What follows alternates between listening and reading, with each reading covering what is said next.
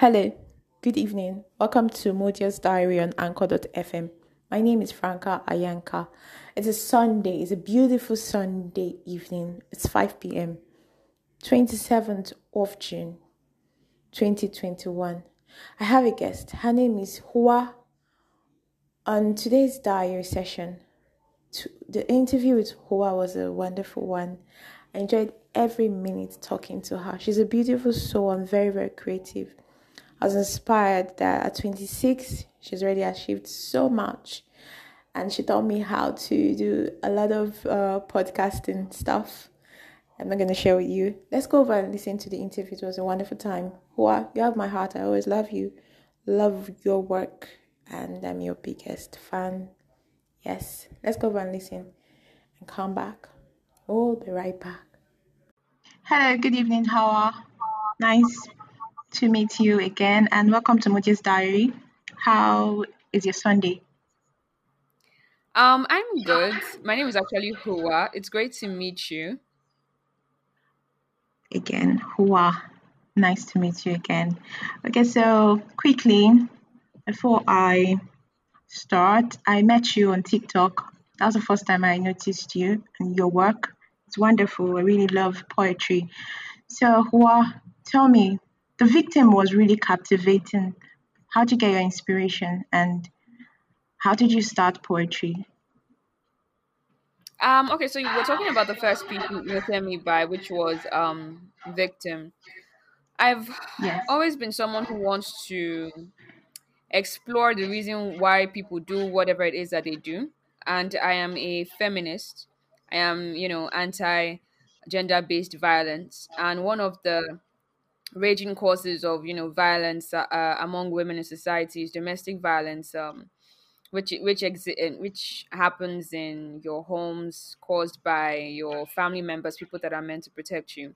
So I had been around a lot of women that had been abused by their spouse, their boyfriends, their fathers, and I wanted to write something about that. I mean, there was a time on Twitter where a woman came out and said this particular personality had beaten her up, and while she came on social media to sort of ask for help.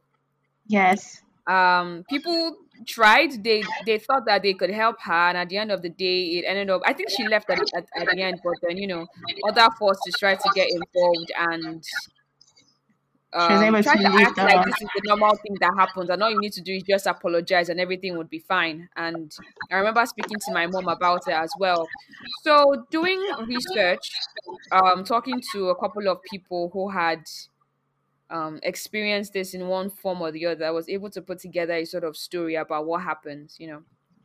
Yes. Whenever we talk about domestic violence, people keep saying, why do you keep getting involved with abusive people? And we're like, no one knowingly like opens their eyes and gets into a Involved into, relationship with yes. someone that continuously hurts them. Like, no one wants that. Really, So yes. the circumstances build, and that was basically what the story was about. How she felt she was so in love with him, and the utter shock the first Yes. time he had hit her, and then Vic, the way he was blaming her and manipulating her emotionally, trying to say that he was the victim because the way they usually play Yes. with your emotions and just put you in this situation. Abusers are very smart, and Yes, they are. yeah, so that's basically what inspired me to write That's that great. piece.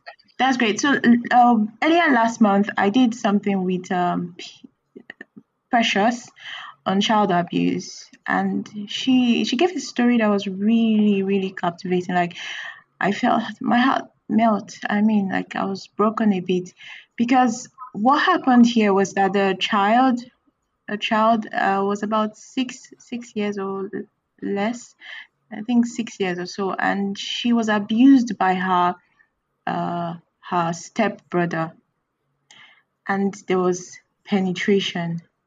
She reported to her mom, and her mom escalated to her dad.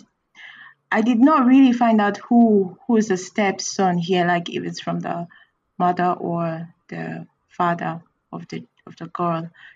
the survivor. I no longer call them victims. When you survive something as as crazy as that, as depressing as that, you're a survivor. You're no longer a victim. So the story really got me really sad because the parents blamed the girl, said she was a liar and that she just don't want the family to exist in peace. So I think our society, I don't know if there's little or no awareness concerning abuse of any form, or we're just trying to just put up a blind eyes towards this issue in the society. So really, victim was the first time I met you, and I must say that you did a good job. Well done. Wow. Thank you. Just to Okay. sort of answer your question when you're talking about whether, like, maybe people aren't really aware about abuse, I don't believe that, because normally, like, just listening to what our mothers or our aunts teach us as girls whenever we are going out is, don't let the boys see your pants. Why are you sitting down next to that man? They are already afraid because they know what happens, right? So they put all Yes. of these little bits of fear into you, and it's just a lot easier to say you're lying than to have to deal with the fact that someone in your The family did fact, something yes, like this. it's So yes, people just live in denial. They know that these things happen. It's only if you are with someone who's willing to accept it and fight for you that you would see something like that happen. People know that husbands beat their wives. People know that yes, uncles rape their nieces. They know, which is yes. why they are always very protective of their little girls, making sure that they don't go outside, because they know that these things happen. And But the the thing issue is, here is that the feelings of strangers men. Yeah. strangers are usually less uh suspicious. It's more of the friendly faces. Yeah, that's statistically, rape cases, 10% of rape cases are perpetrated by strangers, right? Yes, yes. 90% are perpetrated by people that are known Familiar to the faces. victims, It's or the yeah, survivors, as you call them. yeah, survivors. I don't know what's the solution to this issue that Calling them keeps out, us. like, that's the solution.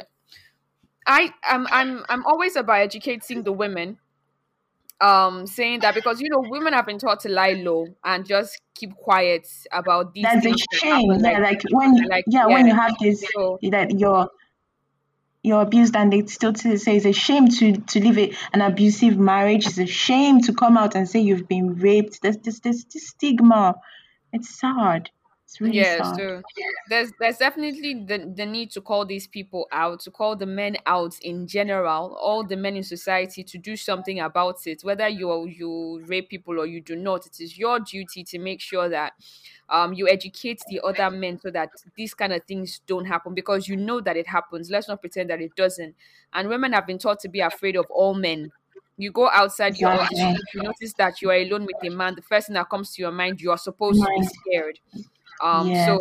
like, that's basically it for me, calling them out. And also raising people need to learn to raise men, because we do not raise men. We raise women. We teach them all of these values about being good women right from the It's moment that we are young. It's big. not the same thing that It's happens with men. You let them play so around, and then the next thing you know, they are to get away 18 with or anything. 19, Don't and cry. the next thing you know, they are compounded with so much emotional stress, and they are not allowed to show how To share. confused or vulnerable that they are. And so the next best thing, the next emotion that they can express is anger, and that comes out in really bad ways. So Let's try to raise men. let's try to raise men, and let's So it try to lies in make the it's the a safer female gender again. Sorry to yeah. it falls back on the mothers to raise their sons. So it's our fault regardless that we're not raising Yeah, them but right. then again, there are two people that raise a Involved child. There with is the man and there is the parenting. woman. And considering the fact that a lot of the violence is coming from the men should take responsibility for that.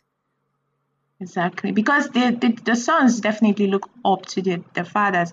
The son always do everything in accordance with the father's approval. So if the father has to hit the mother, it's assumed that it's okay. Yeah. So yeah, you're correct.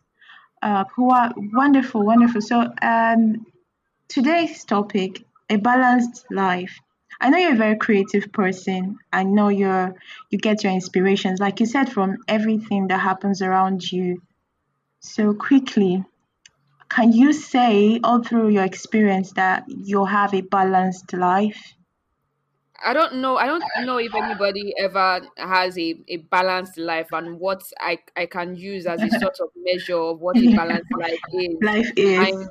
I'm I'm 23 years old and I deal with the usual, Yeah, um, what's it called? crisis or Imposter challenges. syndrome that a lot of us go through. And, Yes. the fact that our parents look at us and say, how can you be depressed? How old are you? Negating Yeah. the fact that, the Nigeria of today does not support creatives like ourselves. Forgetting the fact that at the end of the day, it's people like us that have to take care of our families, and we're already thinking there are no jobs. How do we want to move Yes. forward? How can we make things better if there are no jobs? And how can we be happy if every single time we try to make things happen, it's being taken away from us? But it's not even safe to move around. How do we take care of our young ones? How do we make sure that they don't go through the same stress that we are going through? Especially now that we have so much exposure into how people live in other parts of the world, and we know that this thing we are doing, we really don't have to suffer this much, and we are a Yes. victim of our environment, of the circumstances that we are born into. So I like, just to cut the long story short, I really don't know if if I'm living a balanced life or what a You said balanced a life is lot. supposed to look Yes. like. Yes. Yes. Are you a Christian? I'm curious. I was born Catholic. I like to think that I am. You were born Catholic. So what do you practice right now? Catholicism. Great. Wonderful. So you believe in God, the Father, the Almighty. So balancing your Christianity life and your social life, would you say that you hope to have a balanced life, or have you ever imagined some place called a balanced life, heaven perhaps? Well, to sort of like answer the first question about how I balance my religious life with my social life, I don't have a social life. So at least that one is already has been answered. I don't do anything other than work.